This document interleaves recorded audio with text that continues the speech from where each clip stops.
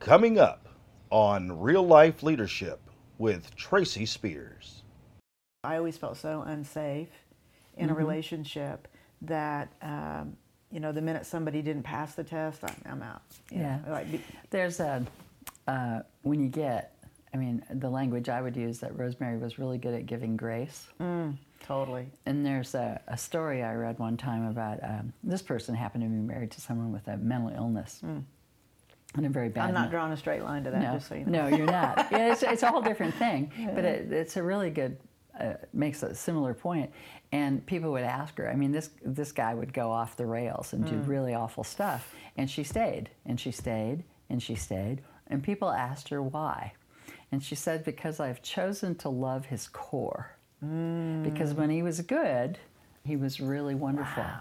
And so it was such a lesson for me that I've carried forward in my life. Sure. Because Rosemary was choosing to love your core when you were at your worst. Yeah. And you did the same for her. Yeah.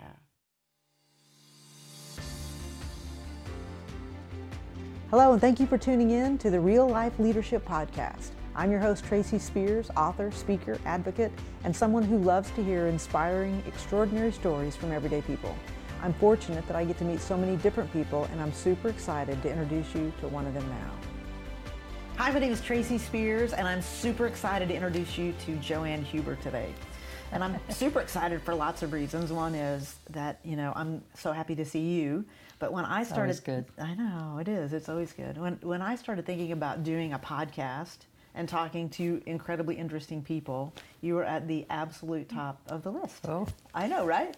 But you are, because I've learned so much from you, right? So, when I think about all the, pearls and the wisdom and, the things that you've imparted on me that I use now in my personal life and in business, that lends to all of that. So I should probably just be transparent here. You and I know each other. We spent a lot of time together. How do I say that? That's appropriate. What's appropriate? What can I? Well, we spent a lot of time together because I first met you when I was a therapist, working as a therapist. Okay. And you did some incredibly hard, good work. Well, thank you. And put a lot of energy into the work. And I'm good at making people mad, and I know I made you mad sometimes. Yeah, for sure. You kept coming back and doing the work. Wow. And that's why we can be here today. Well, thank you. Said differently, I was just a train wreck. Right. I know it, and I'm sure some people go, and still is. But that whole relationship thing, I struggled with intensely for a while. Forming relationships. Totally, yeah. No, I could form them. I couldn't either get out of them, or I couldn't stay with them. Yeah. Okay. Yeah. So anyway, when all that was going on, it was interesting. I did keep going back because I felt hopeful that, okay, if I just know better, you do better. I guess that's Maya Angelou. But and every time I went, I was like, oh, I learned a little bit more and a little bit more. So anyway, that's what I want a little bit of our talk to be about. Okay. Some of those things that I learned and had used, and also really whatever's on your mind, because I know whatever you want to talk about is going to be something I'm going to be interested in anyway. So let's talk a little bit about that piece. Like, if I look back on, all of the outcomes from our time, and I mentioned it, so better relationships, but also in my business, like I was blown away how many of those skills, when I went in, talk about relationships, transferred into my business. Absolutely. Is that normal? Yeah. Okay. Skills are skills. Yeah. And so we function best if we can use our skills in every part of our lives. And sometimes we don't use what we could call the softer skills at work. Right. And then if we get too patterned into that, we come home and don't use the soft skills at home. Yeah. Because we get out of practice. Yeah. And so practice on all the skills. Well, I had a lot of practice. One of the first things I just remember you doing is, talking about, I had to go to Al-Anon. I was seeing somebody that was in the other program, and so you said, well, do that, go to Al-Anon. And I was like, why would I do that? You were like, just go 6 times and, don't come back until you go 6 times. And I was like, that's an assignment I'll never see you again, right? And I went the first time and I was like, I don't get it. And I went the second time and I was like, I don't get it. And then literally something weird happened in the 5th or 6th time. And what happened for me in that was, oh, I've spent so much time thinking of other people and what they did or didn't do right in the relationship. And then I realized the biggest lesson was it was me, right? It was how I was reacting and responding to all of that. And that was really the beginning of when I went, oh my gosh, I've got so much to learn. And I don't think I'm unique in that. No, not at all. What gets people to therapy, by the way? What is the thing? Pain. Yeah. Right. Discomfort. It doesn't have to be doubled over pain, but some kind of discomfort where we say, I don't like what's going on right now, and I want something different. Yeah. And you might not know it's you that has to be different. Yeah. But you sort it out. Well, I was in a lot of that discomfort for so long because I kept thinking it was the other person's fault. And then, when I realized, gosh, my reaction, all those things, some of the tools that you gave me, that's what I want to talk about. Like, I remember one story, I don't know if you're going to remember this, but I came in completely wrung out. You already know what story I want to tell. It's the crouton story. Oh, the crouton story. You remember the crouton story? So I came in wrung out about, I was having lunch with somebody and we were having salad, and she literally took the croutons out of her salad with dressing and everything, put them on the table. And I was like, who does that? Who would do that? And you did exactly what you're doing now. You were like, you go, what is wrong? You're like, well, why are you so, that's not about you. And that was when I was like, oh my gosh, I thought everything that happened was a reflection on me or was about me. I was connected to all of that. And that was the beginning of kind of that, it's not, and you actually said, you're not that important. That's what I remember you saying. Most things aren't about you, Tracy. Yeah. And I needed to hear that totally, right? And it comes from that, you needed to hear that at that time. And we also knew each other well enough that I could get away with saying that so bluntly. Yeah. But it's that what will people think business. Yeah. And it doesn't matter what people think. Yeah. You said that was one of the things I wrote down.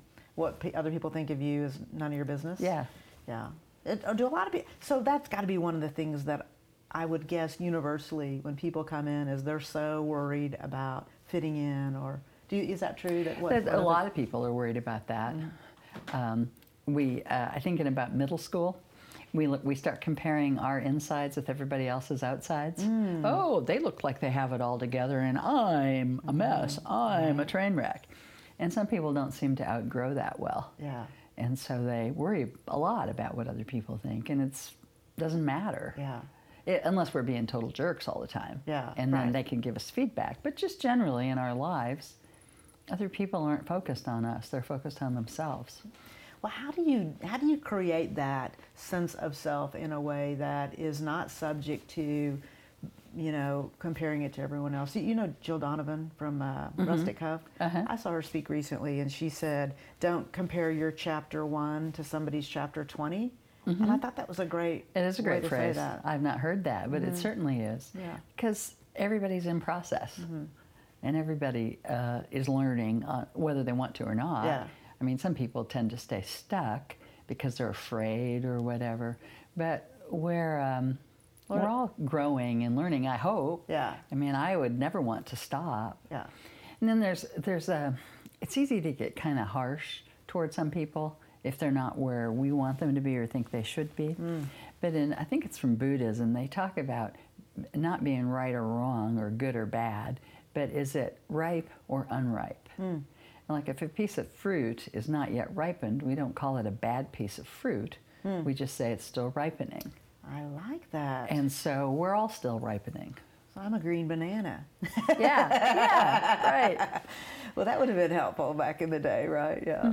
But when you think of somebody as a work in progress, it changes everything because, I think that I have a tendency to I want to go, it's good or bad or right or wrong, and to, be able to see somebody in that middle state and not label them, with something, but to go, well, you know what, that's just where they are right now. That's got to make your life easier. Sure. And we all try to make things so concrete, and there's a lot of fluid. I mean, you can sort of be in progress in one area and being pretty good in another area. And so we just flow, but we tend to see things in a dualistic way. Well, you just described my life in the sense that I had this, and been so fortunate in business and not saying I don't have a ton to learn, I do, but have had a very successful business life, while at the same time, the other part of my life, I just couldn't get, I felt like I was on a three-legged, stool most of the time, trying to get it figured out. So then how, when you got your personal life more in order, how did that change your business life? That's a very good question. It changed it in that my self-esteem and everything I did was around accomplishing things and being settled now in my personal life. The things that I view as accomplishments are way more satisfying, right? Like they're more being able to be still, or being able to be present, or right? Like I'm not. I was raised in a very performance-based environment. Right. That if I did well, so my dad was my softball coach. I knew very early on, like 5th grade, if I was going to go to college, I was going to have to, play softball. Or literally sitting. I grew up in a trailer. I'm literally sitting in a trailer, and my parents are, talking, and my dad says, "Well, if you want to go to college, you're going to have to get a softball scholarship." And not an academic scholarship, or I don't know why, but or basketball. Which you certainly could have. Well, thank you. Academically. So thank you, I appreciate it. So I knew that very early on I had to perform, and then I had a creepy coach in high school, super creepy. And so for me to get the, adoration, if you will, if I performed well, then it was a guarantee. But if I didn't, it wasn't going to go well. So I was raised in that. And I kept duplicating that in my relationships. Like the more I could do, and the at better your it would work, be. For sure. Because my sense is, correct me if I'm wrong, but my sense is, even at work, before you get really settled, you would have these successes, but never allow yourself to really enjoy them. You'd be on to go to the next event. Totally. And so you didn't get to enjoy the progress you were making and the successes as they happened. That's true. I think that's just, it might still be true. So, because there's that fire in your belly is a different fire. Like when you're in survival mode, meaning you eat what you kill, or, my business life was literally full commission, for many, many years. Like if we didn't make sales or my team didn't do well. And then, so it changes from the fire in your belly to do something that really fulfills you. Yes. So that would be, the big change too. Yeah. Do you have a lot of people that have that, though? They're really successful in their business, but not in their relationship? Is that, I wonder, is that common? Yeah, I think it's very common, actually, because, and I think, I think it's balancing out, but it used to be really more common for men, and they couldn't come home and be present. They'd just start giving orders, just like they could at work, especially the highly successful men. Yeah. But finding the satisfaction, the internal satisfaction, and being able to just enjoy that and being in the process of it and enjoying the process. I think some people still struggle with that because it's all about the success and how productive can I be? Yeah, and that's okay to a degree, right? Unless it defines you. Oh, that's the difference. If you're defined by what you produce and then aren't producing anything, who are you? I think that's a big issue. Like. When people have lived that way in a successful business world, then they retire. They go, now what? And that's why some people don't retire, because they have no clue who they are. They're so defined by the work they do. Interesting.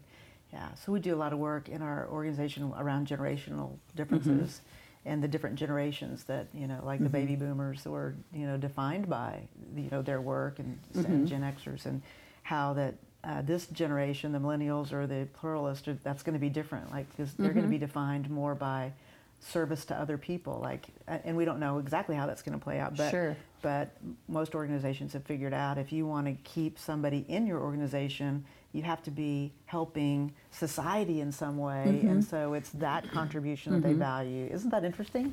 It is interesting. And when the World War II era people were work, work, work. It was also when the society was more role-focused, women at home, typically, men in the workplace. And so the roles were more defined. Right. And so it was a challenge in a whole different way. Yeah. And now it's more fluid and more accepted to be fluid. I mean, women have always worked outside the home, of course, but it was still, the culture was that women were more at home, and they did the housework and the cooking, and part of the shift has been for guys to learn how to do some of those household tasks. Yeah. And most of them don't like that. Yeah, well, but even with the younger ones, if you've been raised by guys, dads, who didn't do those things, then you haven't had modeling to do that.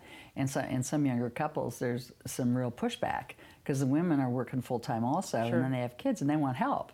And they deserve the help, and how do we find that balance? Because that's a real rub in some young people's relationships. Do you think that that was one of the issues seeing women in leadership roles, is that for so long that just reminded you of your mother, like that you didn't view somebody in the serious business way that you would? I mean, is there? I've never thought about that before. Do you think there's anything to that? Well, I don't know if they're seen as their mother, but I just recently read some research that even with women in the same level of management, say in meetings, women are heard. They speak less because they're cut off more. It's the mansplain thing that comes in. And so that's still happening. But I think it's more out of, I would suggest that, I don't know the research to base my idea on that, but I think it's more out of patriarchy. You know, men are still more important than women. Their opinions are heard more. Men get promoted more quickly than women, typically. All that's and true. so we have these implicit biases that are still there on lots of levels.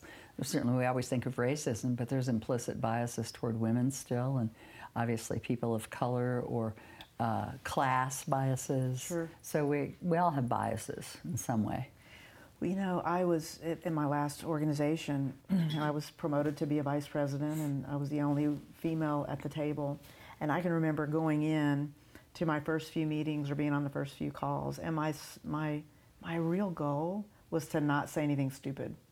And I know for a fact there's not a man that was promoted into that role walking in there thinking that, right? And that's on me and all the things that contribute to that. But I remember after 6 months of trying to not, you know, have too big of a voice, and Wally Schmader, my business partner, said, you know, wow, what happened to you? Like, we promoted you because we thought you were going to be able to, you know, represent the field differently and have a bigger voice, and you know, you're not really even showing up. And I was like, oh, okay. So what was so cool for me in that is that the company I was in expected me to be an equal. Well, and he said that.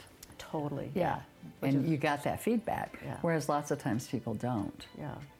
Well, we're not going to solve that today, right? Because that's a it's a huge thing. Yeah. But I think it's a useful thing to hold awareness of. Right. Still to come on Real Life Leadership with Tracy Spears. Well, I'm that person that is probably too vocal about what I want and don't want. Like, I'll throw my own birthday party. I'll do all those, not because I don't, you know, I enjoy it, first of all. Like, sure. You're the consummate extrovert. I am. Like, if you forget my birthday, it's my fault. I should have told you. Like, I have, you know, some people they try to skate by. I have a friend whose birthday's coming up, and somebody said, you know, don't bring presents. And I'm like, I went to Rosemary and I go, never tell people to not bring presents.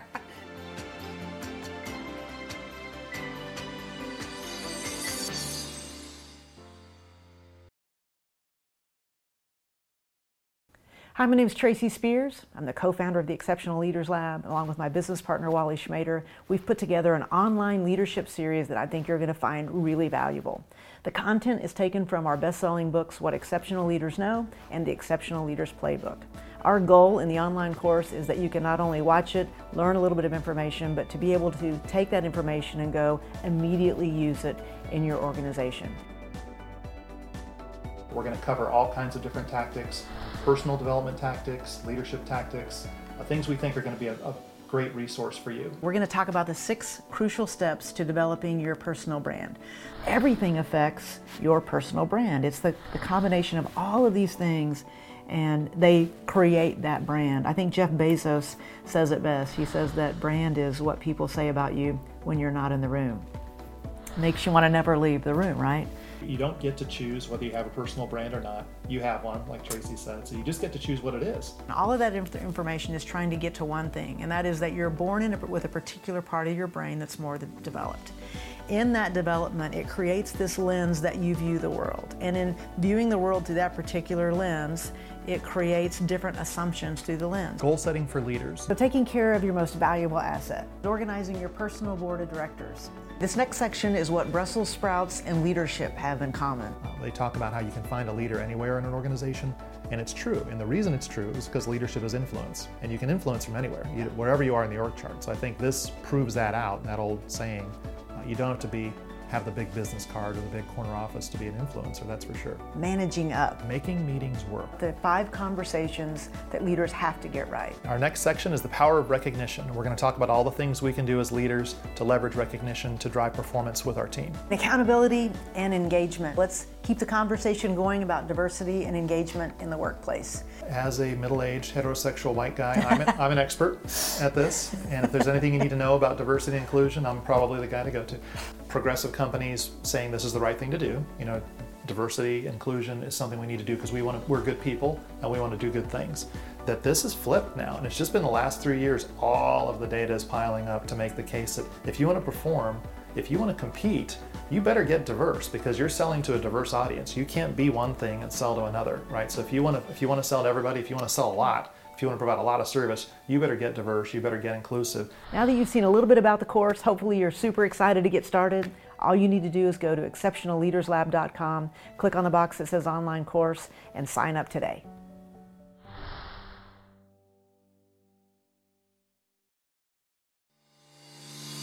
That's been, I think, the great thing that's come out of the, all of the movements that are going on, and that we're seeing ordinarily quiet people become advocates. Mm-hmm. So that's been exciting. Well, and everybody, men and women, have to find their voice.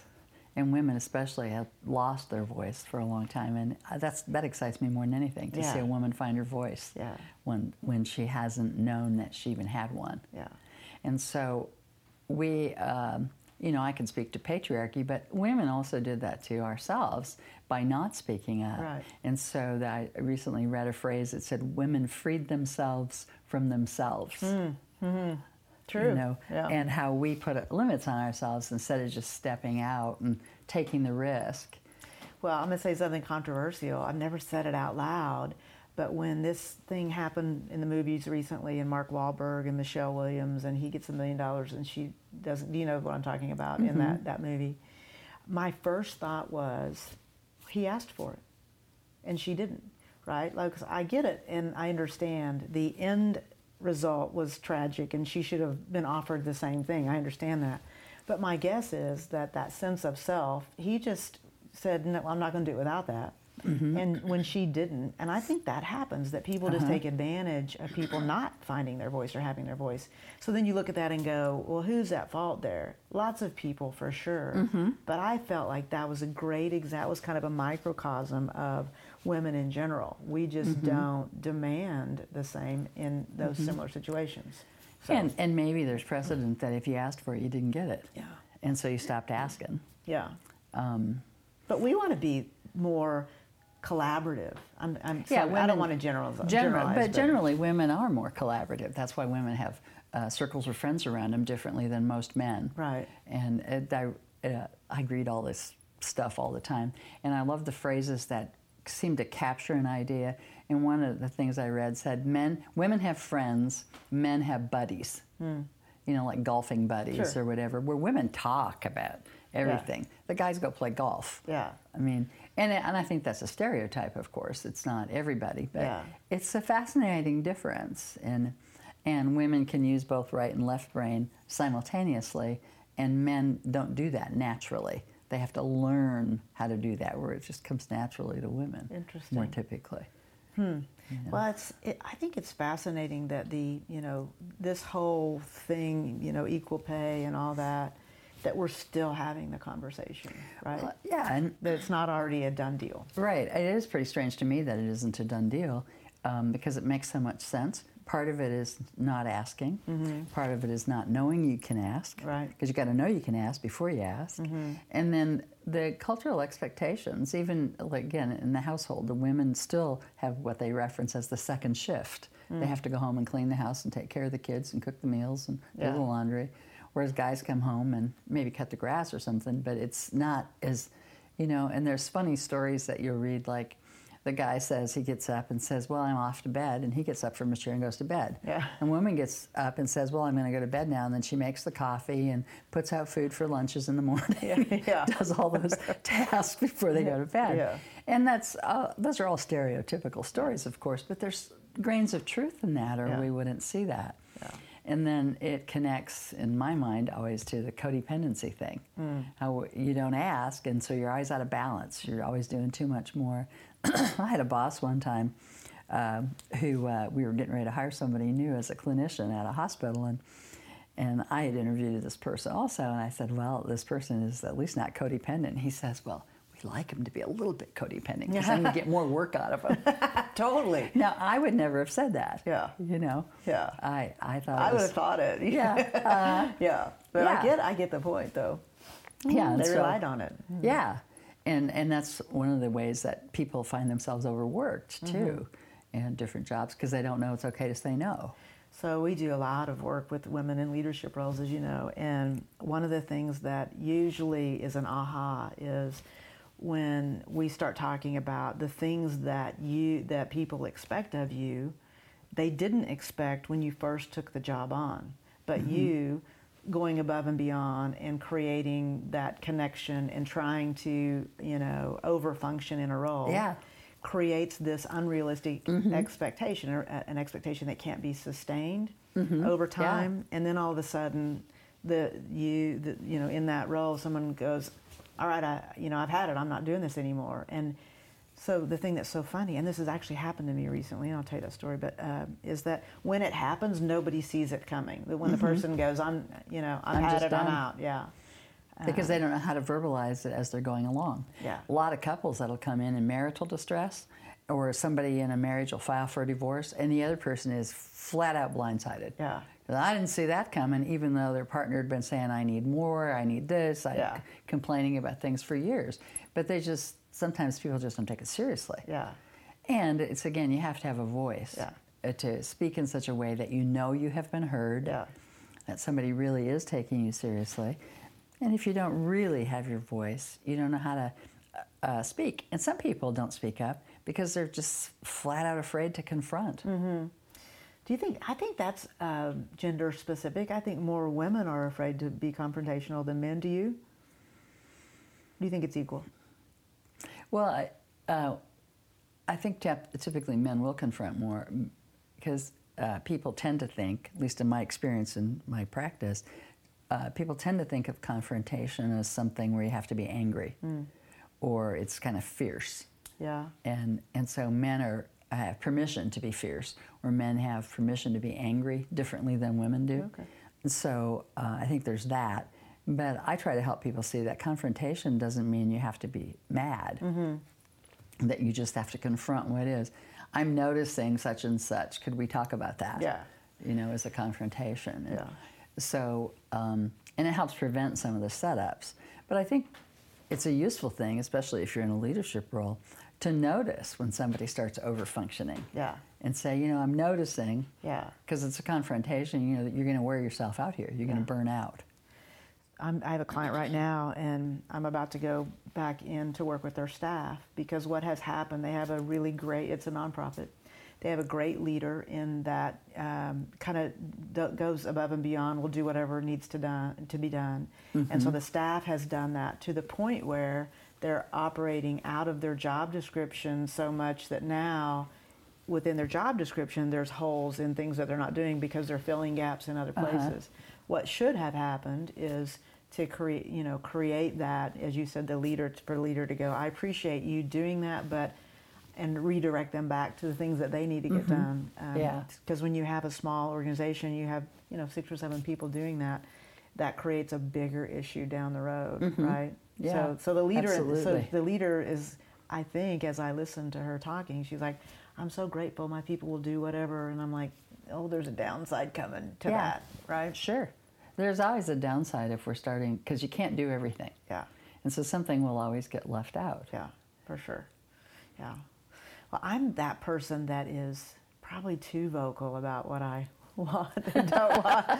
Like I'll throw my own birthday party. I'll do all those, not because I don't, I enjoy it, first of all. Like, sure. You're the consummate extrovert. Yeah, I am. Like, if you forget my birthday, it's my fault. I should have told you. Like, I have, some people they try to skate by. I have a friend whose birthday's coming up, and somebody said, don't bring presents. And I'm like, I went to Rosemary and I go, never tell people to not bring. So I'm like, Amazon, what? So, but I think stating your needs is a good thing, right? Mm-hmm. So yes. I assume that's obnoxious at some point, but. Well, yeah, I mean, it could be. Yeah. and if in a relationship, for example, yes, it's fine to state your needs and even be very vocal about it, like you just described. Mm-hmm. However, if you do that and never allows the other person to be creative and do something on your behalf, then they could start feeling left out, especially if they're not that huge introvert. That's so funny. I remember one time somebody saying that to me. They said, I was in a relationship, the problem with being with you is I don't know who I am.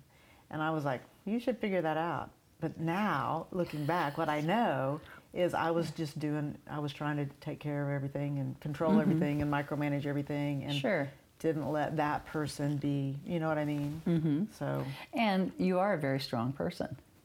And so you're going to have to be partnered with somebody who's strong. Mm-hmm. I am. And I know you are. And strength shows up differently. Yes. Like Rosemary's got this very quiet strength, yes, but a will of iron. Right. She's the strongest person I know. No question. Yeah. I mean, and you would, because you're a therapist, but most people would never see that coming. Well, I know she stuck around with you, so she's got to be strong. Well, because of you're very forceful. Yeah.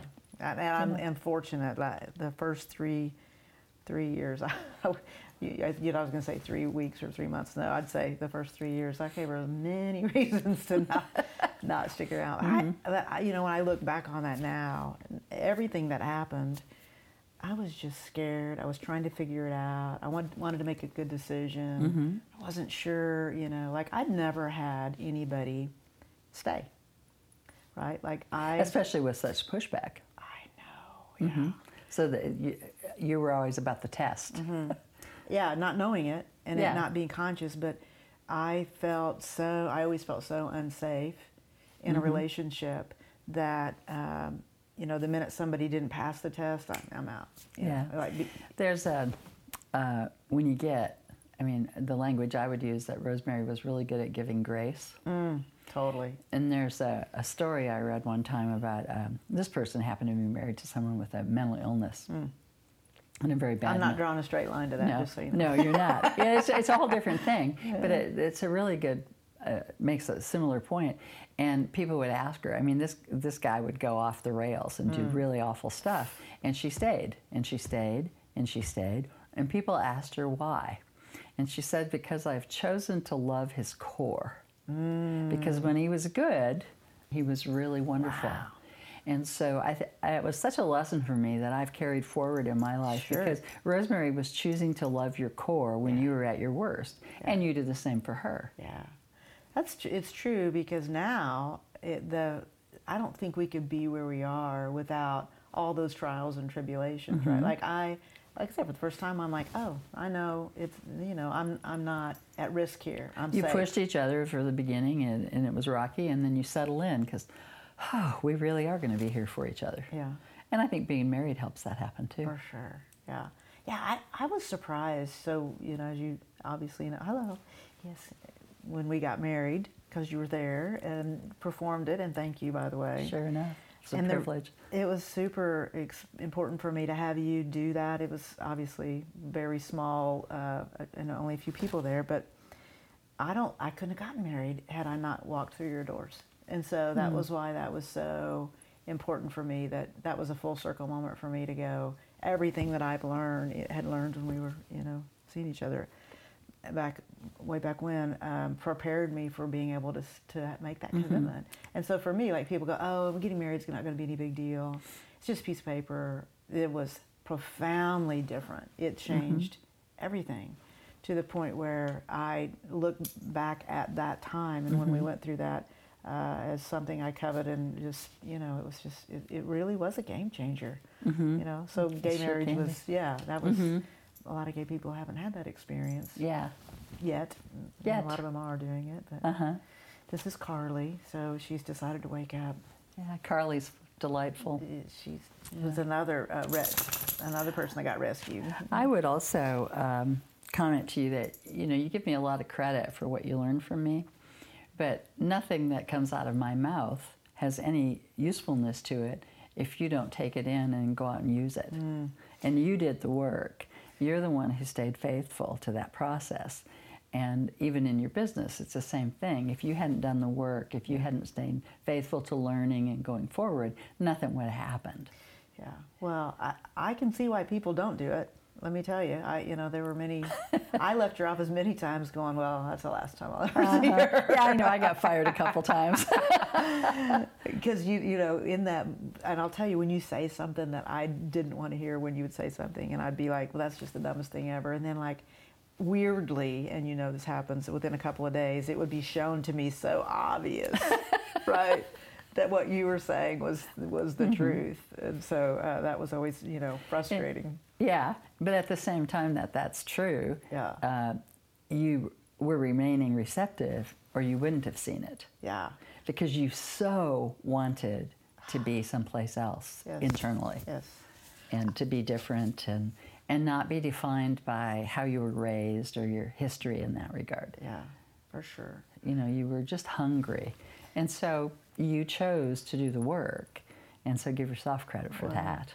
I thank you, and I do think that when you just get so, and I asked you what gets people to therapy, and you said pain. When you get to the point where, and I can remember, rolling around on the floor like I assume people do when they get at their worst, like so desperate to do anything differently. And so when you at least have some structure to go do something differently, I think that's what therapy gives people, is that opportunity to see it differently. I heard somebody one time say, what makes a great therapist is, you'll laugh at this, I just have to have a different point of view than you do when you walk in, because whatever got you here isn't working. Well, the definition of insanity, doing the same things over and over and expecting different results. For sure. And so you need to learn a couple new skills to be able to shift and go in a different direction. Yeah. Well, all of my skills around that, it's been so cool that it's transferred in all, even friendships, and it's been it made a huge difference for me. It's a game changer in friendships too, isn't it? It totally is. Yeah. Well, I appreciate this conversation, and thank you so much for your time. Thank you. It was great fun. Next time on Real Life Leadership with Tracy Spears. But I also understand that what people, my sense is that the real connection is the community that you get from like-minded people and all that. So I understand why it's so powerful, but well, everybody needs a tribe. Yeah.